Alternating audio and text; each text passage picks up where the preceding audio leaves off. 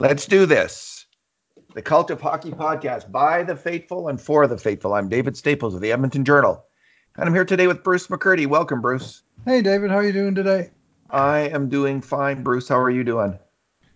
Just trying to All right, it's adjust my mic camera here. There we go. Get a little. absolutely gorgeous day out there today. Yeah, I haven't been Close outside. close to zero and blue sunny skies. Beautiful We day ever for a need that, walk. eh? Yeah, It'll be great to get out walking around again, and well, got to yeah. take care of our health today these days. So got to eat well and exercise as we can. Mm, Alrighty, Bruce. So we're proceeding as if the playoffs aren't canceled yet. So we're going to proceed as if they might proceed, and look at the Oilers team this year, kind of with how this team's performed, and kind of analyze how they did, and look for best practices, what might work best in the playoffs. So I've started to take a look at the power play, and I'm going to do like a 4 or 5 part series of posts on the Oilers power play. And the first thing I thought would the first post is putting the Oilers power play in kind of a historical perspective. And there was pretty dramatic news on that front, Bruce. This Oilers power play, which was the best Oilers power play in the NHL this year, and by quite some quite a margin. I think wide the Oilers margin. were Yeah. 29.5% efficiency rate, and the next best team had 25, something in the 25% range. Mhm. That was the Boston Bruins. So that's a pretty amazing accomplishment for this power play. But not only were they the best power play in the NHL this year, they're the best Edmonton Oilers power play in terms of efficiency rating of all time. So in the entire history of the franchise, even taking into account that high scoring Gretzky era, this was the best power play of all time. The next best, so this power play was 29.5% efficiency rating. The next best was the 1982-83 power play, which was led by Wayne Gretzky, 54 points, Paul Coffey, 36 points, Mark Messier, 32 points, and it had a 29.3 efficiency rating. One major difference, Bruce, was that power play was on the ice a lot more. They called more penalties then. That power play scored 86 goals. This one just scored 59 goals. Of course, that was Mhm. in 80 games at that Right. time.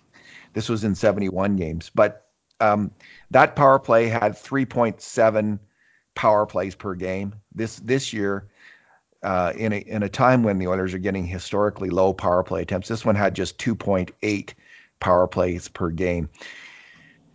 I don't know. I don't know where that Oilers power play ranked compared to other power plays in the 80s in terms of getting power plays. The Oilers are at the bottom of the barrel, It are they didn't. not, in terms of getting power plays in the NHL right now? It didn't actually. I've got an actually pretty amazing stat from the '80s. Go ahead. Uh, I looked at '81 to '86, which was second through sixth best all-time Oilers power play by percentage teams, as pointed out in the table in your post, with only the 2019-20 team as an outlier above all of them. And they were consistently for 5 straight years, somewhere over 25% to as high as 29.3% every year. But you know what? Over those 5 years, the Oilers had the second fewest number of power plays in the NHL. Oh, that's This on a interesting. team that had Wayne Gretzky, uh, Glenn Anderson, Mark Messier, Yari Curry. Not that anybody was fouling those guys ever. They had the second fewest power plays in the NHL for the 5 year span. The only team that had fewer was the New York Islanders, and the team that was in Oh, third place just behind Edmonton was Montreal Canadiens. And those three teams won all five Stanley Cups that year, and they had the three teams that had the fewest power play opportunities. Now tell me the referees were not managing those games, and I will not believe you. so you could look at, I guess that's what we're looking at here. One way to frame it would be, there's a hatred of skill, right? Like they always, they're not, the NHL doesn't take care of its superstars. The NHL doesn't take care of skilled Never players. has. Or I think that's not the proper framing, Bruce. I think what you're talking about is the managing of games is the NHL wants to keep games close. So the teams that get ahead, the really good teams, the skill teams, the really good teams, they get fewer power plays because they want to give the team that's behind a power play.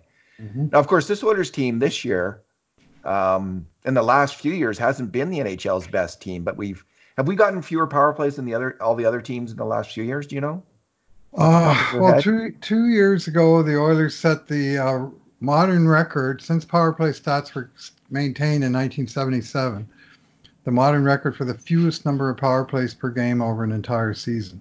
This was the Connor McDavid playing 82 games team that couldn't get a power play, and it wasn't because they were a powerhouse team. Not I mean, like Yeah, they weren't. They were a in the terrible team. 80s, you look at these. I mean, the Islanders had an absolutely incredible power play for Yes, years, deadly, and deadly. the refs screwed them over too. Didn't give them any chances. Didn't give the Oilers any chances.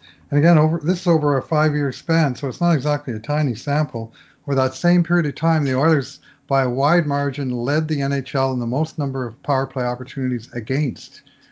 1,900 times they were shorthanded, and over that span, almost 100 more than any other team. So they were the most penalized and second fewest man advantages, and yet somehow the Oilers still managed to come out on top of special teams by 94 goals.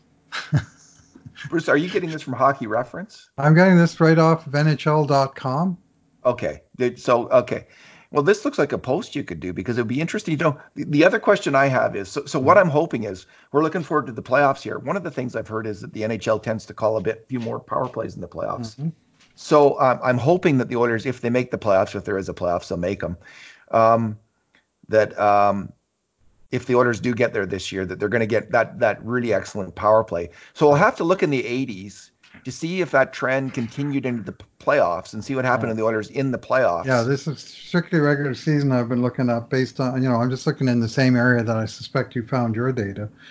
And, just I looked at penalty killing as well just to see if there was trends there. And yeah, the Oilers were on the short end of the whistle on both power plays and penalty kill, and they still were stomping teams. And of course, they didn't mind taking penalties because one of the places where they especially stomped everybody was on shorthanded goals, which Yes. they were, all-time standalone, all-time great shorthanded team for offense.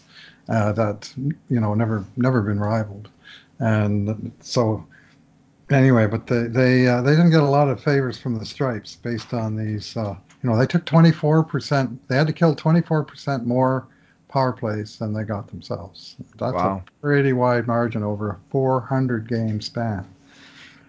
Hmm. Oh, just as an aside, Bruce, because we are looking forward to the playoffs here. Right. This in from Kevin Paul Dupont, who's the Boston Globe's longtime Hmm. hockey writer. He kind of gave an update on the situation. And his tweet was a few weeks ago tonight, Bruins finalized plans for media and players to remain 6 feet apart for interviews. Tonight, no NHL game will be played until mid May at earliest. All players have been told they can leave their respective cities to live elsewhere for the next 6 to 7 weeks. Excuse me. And I think the NHL has said it's going to take 2 weeks of Hmm. training. Maybe is that right? Have you heard that? 2 weeks. Maybe someone asked me that, and that was my thought. But or did the I NHL say read that? I read somewhere that somebody's suggestion was that the teams, because of the 60-day embargo on crowds of 50 people or more, that if it looked like that might actually be lifted after the 60 days, that the teams might start to get together after about 45 days and start to work up to being ready to play games by then. Okay. So that's a basically best case scenario that they're playing games in 60 days, but Okay. with a couple of weeks practicing, like a mini training camp under their belts. So one other piece of good news: not only was the Oilers' power play so good this year, Bruce, but Hmm. what I see is when I look at the Oilers' trends, teams like individual players might go up or Hmm. down in the power play year to year, but Hmm. teams themselves, at least this Oilers team, has been pretty consistent over time. So it was really consistently excellent through the 1980s, um, and then it was kind of pretty much consistently bad after that until we Uh-huh. get to about there was a couple decent years, the Hall, Nugent Hopkins, Eberle power plays. Hmm. Um, They were okay for a couple years, like they were above 20% efficiency rate. But then they took a dive and again, and the Oilers power play doesn't start to get good again until 2016-17. And in 2016-17, let me just look here. They have the fifth best power play in the NHL. They went from, in one year, 2015-16 to 2016-17, they went from the 18th best power play in the NHL to the fifth best power play in the That NHL. that team improved in every category. That 2016-7, like time and again, they went from like 25th to 7th, or 23rd to 8th, and major categories, goals for, goals against, and right across the board, it was a huge improvement. And the power play was part of it, but So only part of it. let's start with the 25th. Let's talk about the power play now in the McDavid era, building up to this current power play and kind of Hmm. analyze what's happened. So that 2015-16 power play, which was just mediocre power play, it essentially it had two players who were in the top 100 in terms of power play performance in the NHL. McDavid was Hmm. 15th overall, and Nugent Hopkins was 92nd overall in terms of their points per 60 on the power play. So they had two Okay. guys that were doing okay. And then they had two guys that were kind of Sekera and Letestu were Hmm. 105th and 112th overall. Right. So they were close to being, let's say in the top 100, you're in the top. There's usually about 300 NHL players every year who play 75 minutes on the power play. So there's about 300 regular NHL players every year on the power play. It's So go ahead. two units per team, basically, about 10 Yeah. players a team. So McDavid was in he was in the very top group, 15th Hmm. overall, and Nugent Hopkins, Sekera, Letestu they're doing okay. But after that, Jordan Eberle ranked 176, Justin Schultz ranked 187th, and Taylor Hall was 224th that year. Oh, So I know Taylor that Hall was kind was. of an up and down power play performer with the Oilers. He had in his MVP year in New Jersey, he was I think the top power player in the NHL, but he's really been up and down in Mhm. his career, and he never. Um, one of the reasons maybe he was traded in the end was he never became in Edmonton at least a consistently elite power play scorer here in Edmonton, and that was his last year in Edmonton, right? 15, 16. Yeah, I mean, that was the year McDavid broke his collarbone. So you talk about him Yeah. being 14th or 15th in the league, points per 60, but only had 14 points on the power play because he missed almost half the season. So his raw numbers were less impressive than his percentages. And of course, that was across the board for him that year.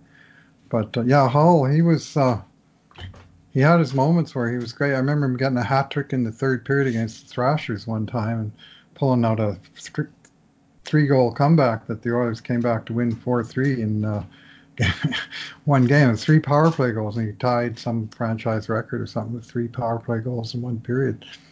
Uh, I mean, obviously that's just one game, but he certainly had the capacity. But there are other times where, I mean, 226th in the NHL, that's not good. Yeah. And Leon Draisaitl played 184 minutes on the power play that year. He was 234th Hmm. that year. He only had 2.9 points per 60. McDavid was at 6.28 points per 60. So Yeah, Leon, 2.9, like Leon was on the second unit with Yakupov, and Yakupov was weak, and 198th yeah, overall. the Oilers' second unit has been weak forever. And I think one of the reasons that we're seeing the power play spike that we're seeing now is that the coaches have gone more and more to let's just live and die with the first unit for the whole 2 minutes if we have to. That is so true. So in 2015-16, we see um, McDavid, well, he played half the year, as you say, 134 minutes. Nugent Hopkins, 144. Sekera, 189. Letestu, 165. Pouliot, 130. Eberle, 183. Schultz, 137. Yakupov, 107. Hall, 231. Purcell, 192. Draisaitl, 184. So there's a whole plethora of players who are playing over 100 minutes and over 150 minutes.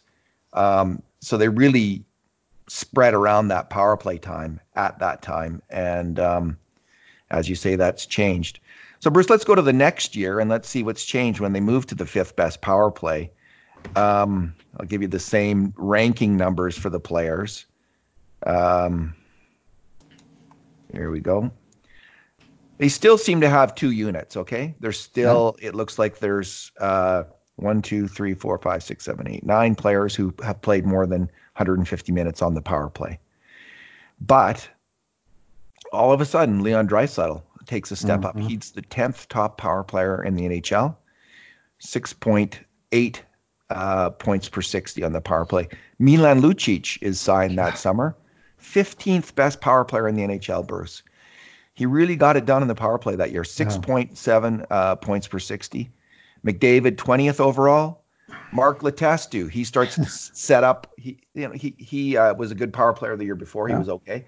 He's 93rd overall. Oscar Klefbom takes over at the point, and he's 99th overall. So they have all five of their top unit are in the top 100 for 100. power play performance.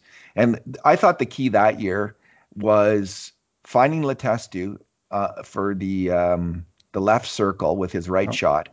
And he suddenly in the second half came on. They put him in there, and he started to fire in the goals consistently. And that just opened up the whole power play. Having him as that threat there was crucial. And Lucic, I mean, he got a lot of criticism by the end, but he did have a really, really strong season on the power play that first year. That was an outlier for his whole career. He'd never had performance like that any of the time that he was in Boston or Los Angeles or subsequent in Edmonton. He'd always been a stronger 5-on-5 player. But that first year in Edmonton, Lucic had 50 points, and 25 of the 50 came on the power play, and um, he had 23 goals, and 12 of the 23 came on the power play. So literally half of his production, Lucic, I'm talking about, half his production came on the power play that one year, and it was a complete outlier for the whole rest of his career, not just his time in Edmonton. He'd never been that effective a power player till that year, but boy, he found some magic. So Jordan Eberle that year was 104th overall. He had 4.3 points per 60. So 2 years in a row there, he was kind of in the middle rung of power players. Right? And Bruce, I never expected that. I thought Eberle would be a top power player. That 2010, 2011, 2012, 2013 power plays that were pretty good in the Yep. NHL. He was a huge part of it. And Nuge would thread the cross seam pass over to Eberle, and Yep. he would deposit it. But it seemed like the other teams caught on to that, took away that play completely. And Eberle, he just never developed what Letestu had that year, that consistent shot from the left circle. And Mhm. it's a big part of the reason that he's no longer an Edmonton Oiler, for sure. I don't think Hall's power play performance was a big, as big a reason for moving him out. But certainly with Eberle, that lack of his inability to cash in on the power play in the end started to frustrate the coaches to the point where Letestu So took over his job. the tester, yeah, my recollection is it was right around. It was maybe the December third of the way 1st. through the season. I was going to say December 1st. Yeah. I think there was a game in Winnipeg, and Letestu moved into Everly's spot, and Clefbaum moved into Sekera's spot, and I think it was the same game, and they had a new first unit, and they clicked, and they were good for the whole rest of that year. And they had three guys with over 10 power play goals that year. Lucic had 12, Letestu 11, and Leon had 10. So that's excellent production when you got three double digits. That means you got lots of options. It's just not one guy that's doing your shooting for you. It's they had quite a bit going on that year. All right, now we move on to 2017-18, and the Oilers power play absolutely craters. They have all the same personnel, but they go Except from, but the first unit, yeah, except, yeah, the first unit had all the same guys. They moved out Eberle. Uh, excuse me. They go to 31st ranked power play, 14.8 clearance rate. They drop from 21.2% to mm, 14.8%. And, excuse me, 22.9% to 14.8%. And Bruce, I see it as coming down to essentially two factors: two players getting old overnight. and this happens in the NHL. And it's a hard league. It's a very hard league. And overnight, Mark Letestu and Milan Lucic became a step behind. They just, they were always a little bit slow, but due to their smarts and effort, they were able to keep up. But suddenly that wasn't enough. The game speed, maybe the league was speeding up. They're slowing down a bit, and they just couldn't cut it anymore.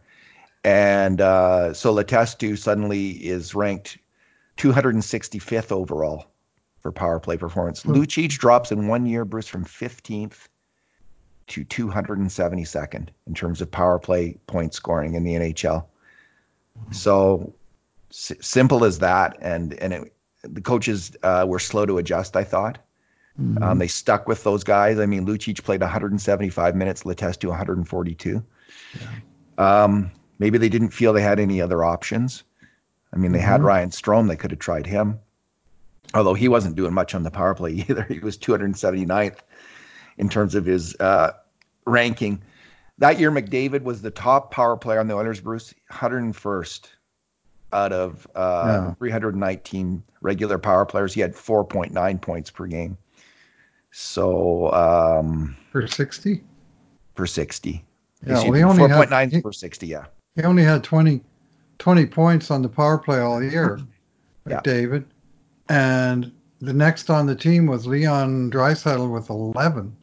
I mean, the whole power play stunk. Like, I mean, you can say that the two guys got old, and that was a big part of it, but they just weren't clicking at all. And the guys, I mean, Draisaitl's been an enormous power play producer every year but that one. But boy, did he hit a dry spell. 11 points, 6 goals, 5 assists, for an entire season on basically the first unit. But mind you, that was the year that they set the record for the fewest number of opportunities per game. They just were not getting, and it wasn't because they were a powerhouse like the '80s Oilers or Islanders. It's just they weren't getting any calls either. So anyway, that's part of the reason that the gross numbers were gross. And Draisaitl dropped from 10th the year before in terms of power play scoring in the NHL. His rate of scoring to 238th from whatever that was, like 6.8 to per 60 to 3 points per 60. And I think what happens, Bruce, is a power play to properly function. It really, like, to be an elite power play, you need everything to be working. That's when it opens up for everyone. And if like, for instance, this year, if Nugent Hopkins wasn't shooting so well from the left half wall, and, if they had someone who wasn't functioning there, like Letestu wasn't, then suddenly the teams just stop respecting that, and they take away everything else. They leave that open a little bit more. And they cheat towards the other side, and they shut you down completely. They're not so worried about Letestu or Lucic anymore. And Lucic isn't winning pucks down low. He's not winning pucks on the boards. He's too slow to retrieve pucks. They're getting the puck out constantly on the power play because Letestu, same thing, too slow to get to pucks that year. They're getting the puck out constantly, shooting it down to the other end, and you need all five pieces working. Yeah, well, not really any of them were working that well. If you got no one in the top 100, that's not good. So yeah, Okay. that was a year that just went sideways, and they didn't have a lot of chance to work on their power play. Let's put it that way. Yes, they didn't. Okay, 28-19, it takes a step in a positive direction. They are ninth overall in 2018-19, 21.2% clearance rate. And McDavid has 33 points, Draisaitl 29, Nugent Hopkins 26. So they all take a huge, McDavid 13-point increase, Draisaitl 18 points, Nuge 17-point increase from the year before. So in terms of their ranking overall, let me just get to that. McDavid is 13th in the NHL, Draisaitl 31st, Nugent Hopkins 51st. They bring in a new net front guy, Alex Chiasson, who's 94th, Oscar Klefbom 144th. So it's still not completely, Klefbom, as I recall that year, there was a lot of discussion about whether he was the guy or not. And, it was a good power play, but and he was okay in it. But I would say that year, Bruce, that maybe he was a little bit of the weak link. But they're starting to figure each other out now, and they're doing pretty good. Yeah, well, that was the Oilers' number of opportunities improved all the way from 210 all-time low to 222, still practically bottom of the league.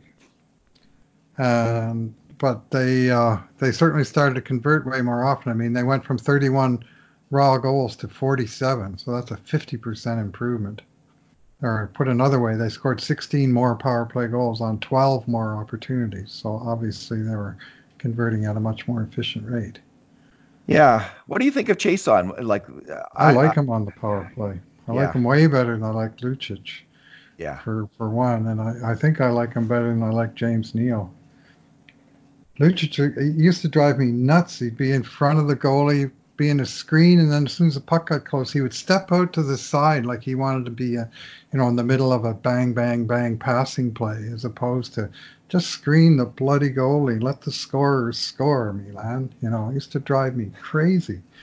Whereas Chason, if nothing else, he knows his role to a T, and he does it.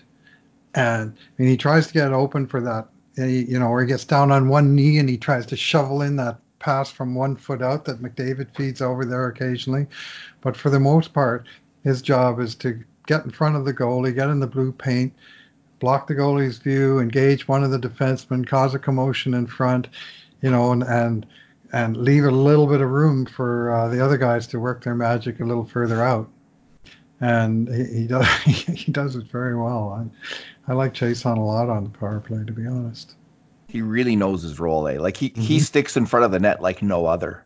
Like I can't Hmm. remember a power play net front guy on the Oilers who just really is always, always, always in front of the net. Like Yeah, he's Neil's more of a sniper, and he'll step out, and then when he gets a good shot, he may well bury it. And he's got nice goals numbers, but as a net front presence, I wouldn't say he's as effective as Alex Chase.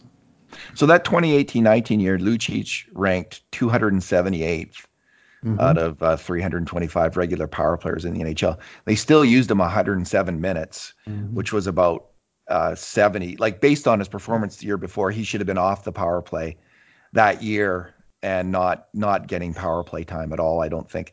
Um, He got. Clefbaum got hurt that year, Bruce, Hmm. also, Yeah. and Nurse stepped in. Nurse didn't do a very good job. He was 197th out of 325. I guess that's okay for kind of a guy learning the ropes in the NHL and the Not power that play. far behind Clefbaum, though, really, No, right?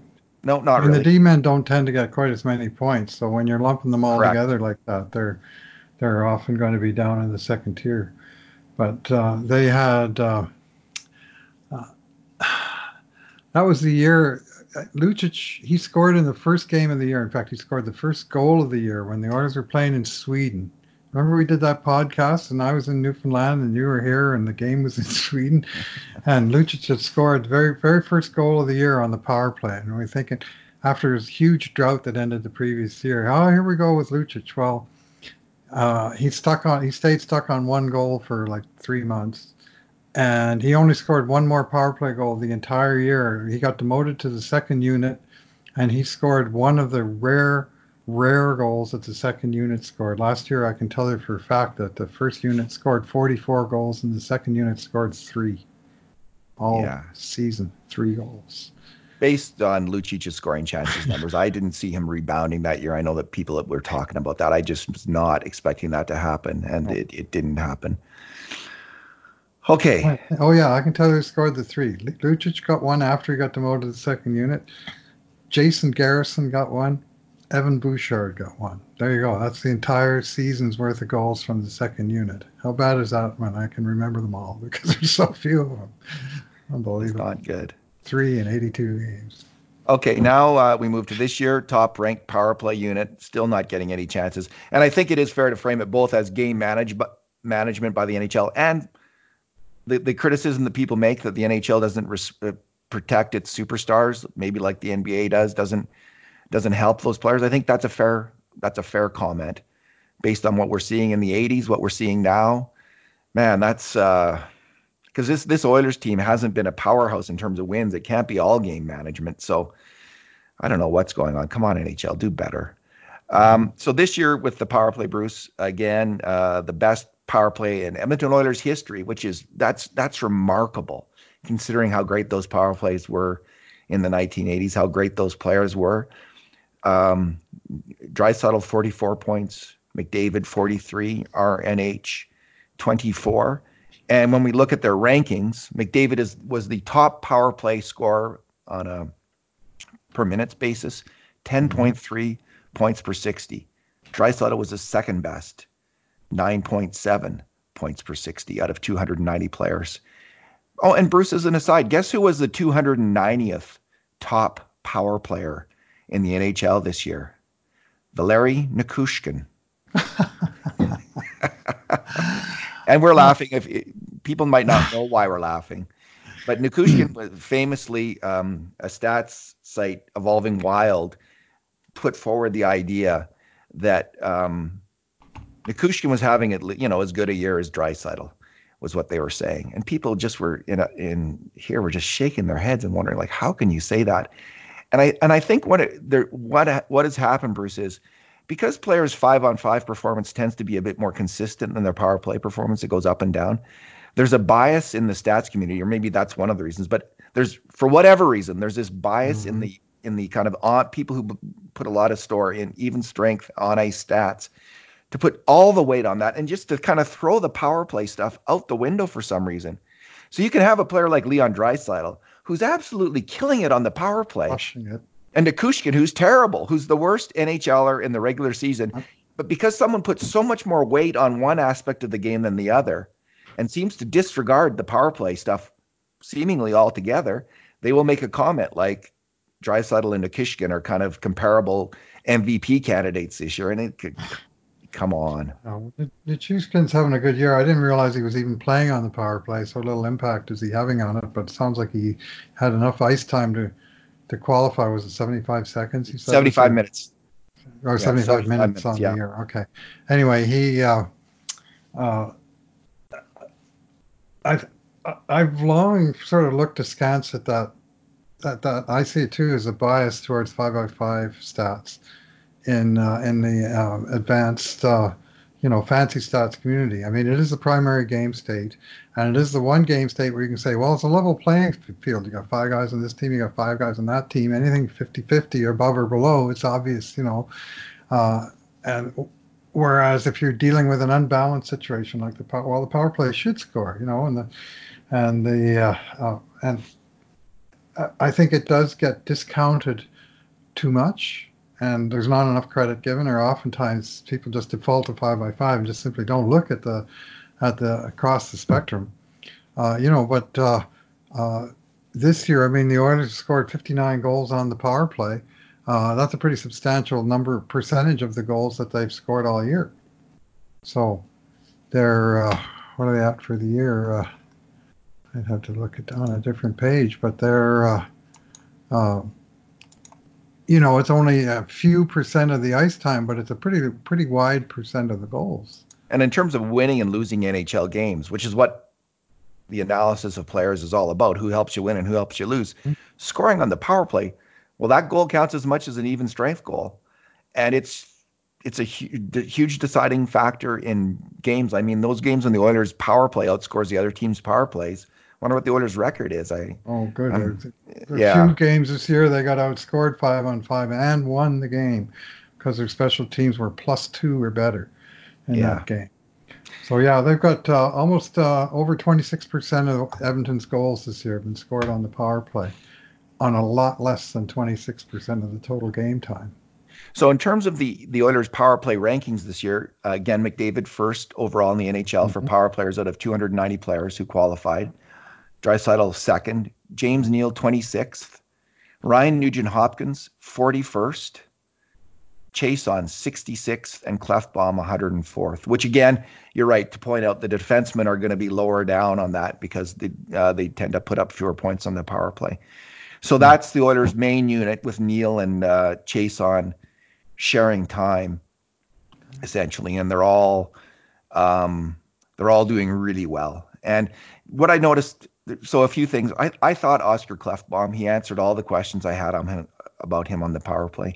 He became both excellent at deciding who to pass to. It's usually you're going to pass to the left or the right half wall, and he seemed to evenly distribute it to the right guy at the right time, either to RNH or Draisaitl or McDavid. Hmm.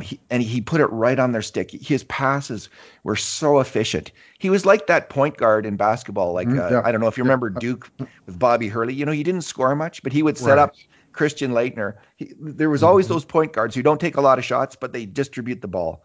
Hmm. Or And there's if the they got two or midfielder. three talented teammates, they Yes. can really make them all look good by figuring out which guy has got the best matchup or the most open floor to work with or what have you, and just a real quick distribution. Yeah, I likened Clefbaum to a point guard a couple times over the course of the season as playing that role, and reining in the long three is like a number four on his job description, or number five. I mean, keeping pucks in at the point and then passing them off to those other three Yeah. guys, and then shooting. you know. Well, this reminds me, Bruce, there was a strategy, I think, in other years where they wanted lots of shots from the point. And you'd see Sekera firing. He became known as a shin pad assassin. And you'd think, why are they always shooting from the point? They never go in. Like, this isn't a very good Right. strategy. Like, the strategy should It's be not called coffee anymore, boys. yeah, to set up all these really great shooters like Draisaitl, McDavid, RNH, set up those guys down low. Why are Mm. you shooting all the time from the point? I always wondered that. And like they talked about more shots from the point, more shots from the point. But this Yeah. year they got it down perfectly where Clefbaum didn't take a ton of shots from the point. That was fairly rare. What Mhm. he was doing was setting up those other guys, and they had both Chason and Neil deadly in their own ways, really effective in their own ways. Neil was around the net a lot as well. Mhm. Like Oh, sure. his number of deflection goals were high, and so I'm going to take a look in future posts about which formations actually work the best, who created the Right. most goals. But Neil did outscore Chase on the power play, but the power play was effective with both of them. Right. I think it's fair to say. And I think the good news, there's a couple pieces of good news here, Bruce. So in the playoffs, I understand, I'm not sure about this, power plays do go up. So if we make the playoffs this year, this power plays could get more chances to perform. And going forward, we see from the Oilers in the 80s, you get a great power play like this. And this is 2 good years of good power play from Mhm. the Oilers. I think we can look forward to this power play being strong for years to come. And what we noticed this year was the chemistry that these players had developed with McDavid, kind of, moving everywhere on the power play, here, there, and everywhere. Draisaitl on the right, Nuge on the left. They had a number of set plays, and they had a number of options every time that the other guys just couldn't shut them down. They couldn't. There were so many options that the Oilers had. Either put it at net, cross seam, one timer, back to Clefbaum, who's going to redistribute it. Couldn't shut it down. Yeah. Well, uh, one thing that I personally was crying for on the power play was to unlock McDavid. And I thought they had him shackled to the sidewall, on sort of the standard set power play where you put your ace on the sidewall, like Doug Waite Yes. used to be years ago. And I mean, McDavid was very good at it, but it didn't really play to his strengths, which is movement and his ability to sort of flit here, there, and everywhere around the offensive zone, be this wild card out there, while they also have these other weapons, and oftentimes an Oiler goal is scored when there's so much commotion created on the left flank where McDavid spends a fair bit of time, and then the puck will come out across the goal mouth to Leon on the right circle, and bam, it's in the net before the other team knows what hit him, right? Uh, there's uh, and because I mean, when McDavid was playing the half wall game, well, they had to put Leon somewhere else, right? And really, that's his strong spot as well. So Yeah. I think, and they've unlocked Leon to a certain extent too. Like he moves around the zone a fair amount as well. But in the general setting, yes, it's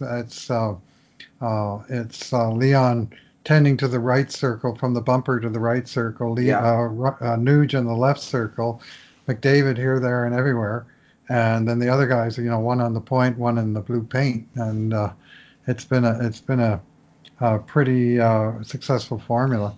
They really did figure out the roles, didn't they, this year? Like Chason really doesn't. He really is in front of the net, and Neil generally is too. And Clefbaum Mm. really is just trying to keep the pucks in and distribute the puck. And Nuge does really tend to stay on the left, but and McDavid's everywhere. Like when I think of him on the power play this year, other years it would be him on that right half wall trying to make a play, sometimes making it, sometimes not, and a lot of frustration that they weren't using movement. Remember we talked about this, like the Butch Cassidy Sundance Kid thing, where Hmm. Sundance was trying to shoot at the target and not hitting the target because he wasn't allowed to move, and he said, "Can I Right. move?" Yeah. And then when he started to move, he was hitting the target every time. And that's the analogy I was making to McDavid. He Nice. needs to move. He Yeah. needs to be Yeah. moving. And Bruce, did we ever see that? The other thing we saw with McDavid this year was when he was injured. There's been Hmm. years in the past when the Oilers' power play has been crappy because they couldn't set up. And as soon as Hmm. McDavid was gone from the power play for those whatever it was, 4 or 5 games, Six six games. six games, the Oilers were having such trouble again setting up on their power Gaining. play, So yeah. gaining the zone on the power play. And he is so good. Hmm. He just makes that other team back off because he can rush in there.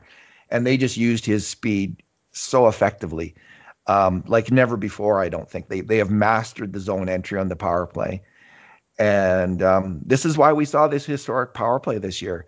It was a thing of beauty, and again and again and again they were able to score goals. So, Hmm. and the good news, Bruce, is more good news is I think with Evan Bouchard and Yamamoto coming up, they've got some other pieces that they're going to be able to slot into that power play. Like if people get injured, for instance, or just maybe figure out a way to slot in. Sometimes the Oilers' power play in the 1980s didn't have that net front guy. They would go with five skill players. So they might move out a player like Chase on and move in Yamamoto, for instance, in years to come. The Oilers power play unit that I remember from that time didn't even have Mark Messier on the first unit. They had they always ran two defensemen, Coffey and Huddy, on the points, and so up front they would usually have Gretzky, Curry, and Anderson Yeah, as the first unit, and then Messier and some pretty good guys on the second unit. And the second unit scored more than the second unit scores now. Let's put it that way. I mean, here's a stat for you, David, or just an observation from the stats that you laid out in your post here. This year, Draisaitl has the Oilers have 59 power play goals, and Draisaitl has 44 points. He's been in on 75% of the power play goals. Right, McDavid's got 43 points. He's been on 73% of the power play goals. Last year, he had 33 points out of 47 power play goals. That's 70%. Well, all these teams from the 80s, and here the first scorer was Wayne Gretzky, 9 out of 9 years. But in his most influential, impactful year, he had 54 power play points out of 78 power play goals, 69%. So even the great Wayne Gretzky never got to 70%, which McDavid has done 2 years in a row, and Draisaitl once. And it's not because they're better than him. It's because his second unit was better than their second unit. If they don't score, the Oilers aren't going to score on the power play. Whereas Gretzky had a lot of Hall of Fame help. that's the other thing they learned this year was to go, I think, with just to stick for that extra time with the first unit on the power play. And you'd really have to break down when the power play goals were scored this year, how long the shifts were, like how many in the first 10, first 20, like, and I don't know, like maybe someone who's better at scraping data could do that kind of work, but that's I'll beyond bet my pay grade. But I'll bet you most of the shorthanded goals against were scored on the second minute of the power play. that would be something to look at too, Bruce. This unit did give up a fair number of 10 shorties against, and some shorthanded of goals them came against. when they were a little bit sucking fumes towards the end of a power play, which is a theme we've seen in other scenarios as well. Cough, overtime, cough. Well, that might be something to look into too, as well. Yeah. Try to figure out when the power play goals were scored Hmm. with this unit, and when the shorthanded goals against, and maybe you can make an argument to shorten the shifts a little bit. I don't know. Um, it's pretty hard to argue with the best power play in Edmonton Oilers history. Best So by conversion rate Yes, if you look at net percentage, which they also do at the NHL site. NHL.com site, they do a net power play percentage, which is uh, what they produce minus what they give up. Yes, And so that 82-83 team that scored 86 power play goals and only gave in six shorties. is the And so best. they were at 27.2 net, and the current Oilers are number two at 24.5. So 29-4, but they've given up a shorty on 5% of the power plays uh, that they've had as well. So uh, it's been a slight weakness, but still second best all time on net clearance of power plays. And that was what drove the Oilers in the 80s. I mean, their shorthanded team, over the 5 years I looked at, their shorthanded team had the fifth best rate in the league. But on net PK percentage, they were number one with a bullet because they scored so many shorthanded goals. Yeah. So they averaged almost 25 shorthanded goals a year over that 5 years. It's just Wow. unbelievable how they attacked on the penalty kill and executed. That was one thing that just set that team completely in a class of its own for that. The counterattack was their thing. So, So I'm going to do a coming post on the just looking at the raw scoring numbers, which we've talked about in today's podcast. hmm I'm also going to look at our own numbers on the power play, the yeah, contributions to grade A good chances, and stuff. see if that tells us a little bit different information. And we'll look at that over the 5 years of the McDavid era as well, to give us some context there, and to see how those numbers have changed. And they have changed dramatically. They shot up this year, not surprisingly. And maybe we'll have a couple other posts out of this. I don't know. Like, if I don't know how easy it is will be to look at the data of when the goals are scored, how far into the power plays, but that would be interesting perhaps. Right.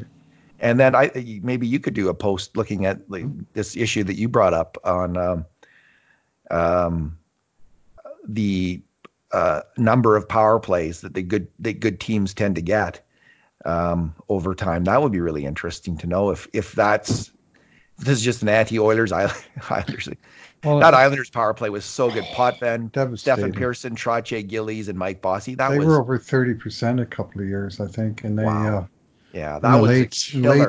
late 70s, just before the Oilers got into the NHL, and Yeah, clearly, I mean, the league wasn't as balanced then, and clearly the raw numbers. I mean, Occam's razor suggests the easiest solution is that the referees were actually trying to handicap the powerful teams a little bit and give like Pittsburgh Penguins, that were a terrible team for throughout that time, number one in most power play opportunities. It's not because they had the puck all the time. I can tell you that.